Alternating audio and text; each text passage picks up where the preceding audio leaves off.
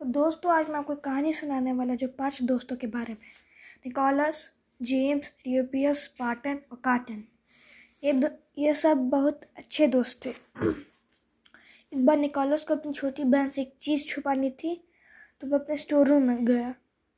फिर वो store room में जगह खोजने लगा, तो उसने वो छुपा के जब स्टोर रूम से आ रहा था तो यूपियस को एक किताब मिली। उसने सभी को दिखाई। सभी ने बोला कि इसे ले चलो, हम बाद में पढ़ेंगे। फिर जेम्स उसे कहीं रख के भूल गया अपने घर में। 5 दिन बाद जेम्स ने उसे निकाला, अपने दोस्त लोग के पास गया, निकोलस के घर पे। फिर एक बुक को खोला, एक पीली रोशनी चमकी और सब किताब के अंदर खींचे चले गए। तब उसके बाद वो लोग की आँख खुली तो वो देखे कि वो एक रहस्यमय शहर में है, कुछ ज़्यादा फ्यूचरिस्टिक शहर में। तो उन्हें पता चला कि यहाँ पे जितनी भी चीज़ें हैं सब जादुई हैं, सब जादू से चलती है।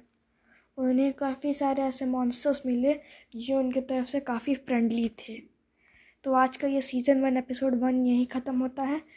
आशा करता हूँ आपको ये एपिसोड पसंद आएगा। अगर आपको पसंद आया तो मैं ऐसे और भी आपके लिए एपिसोड्स बनाते रहूँगा।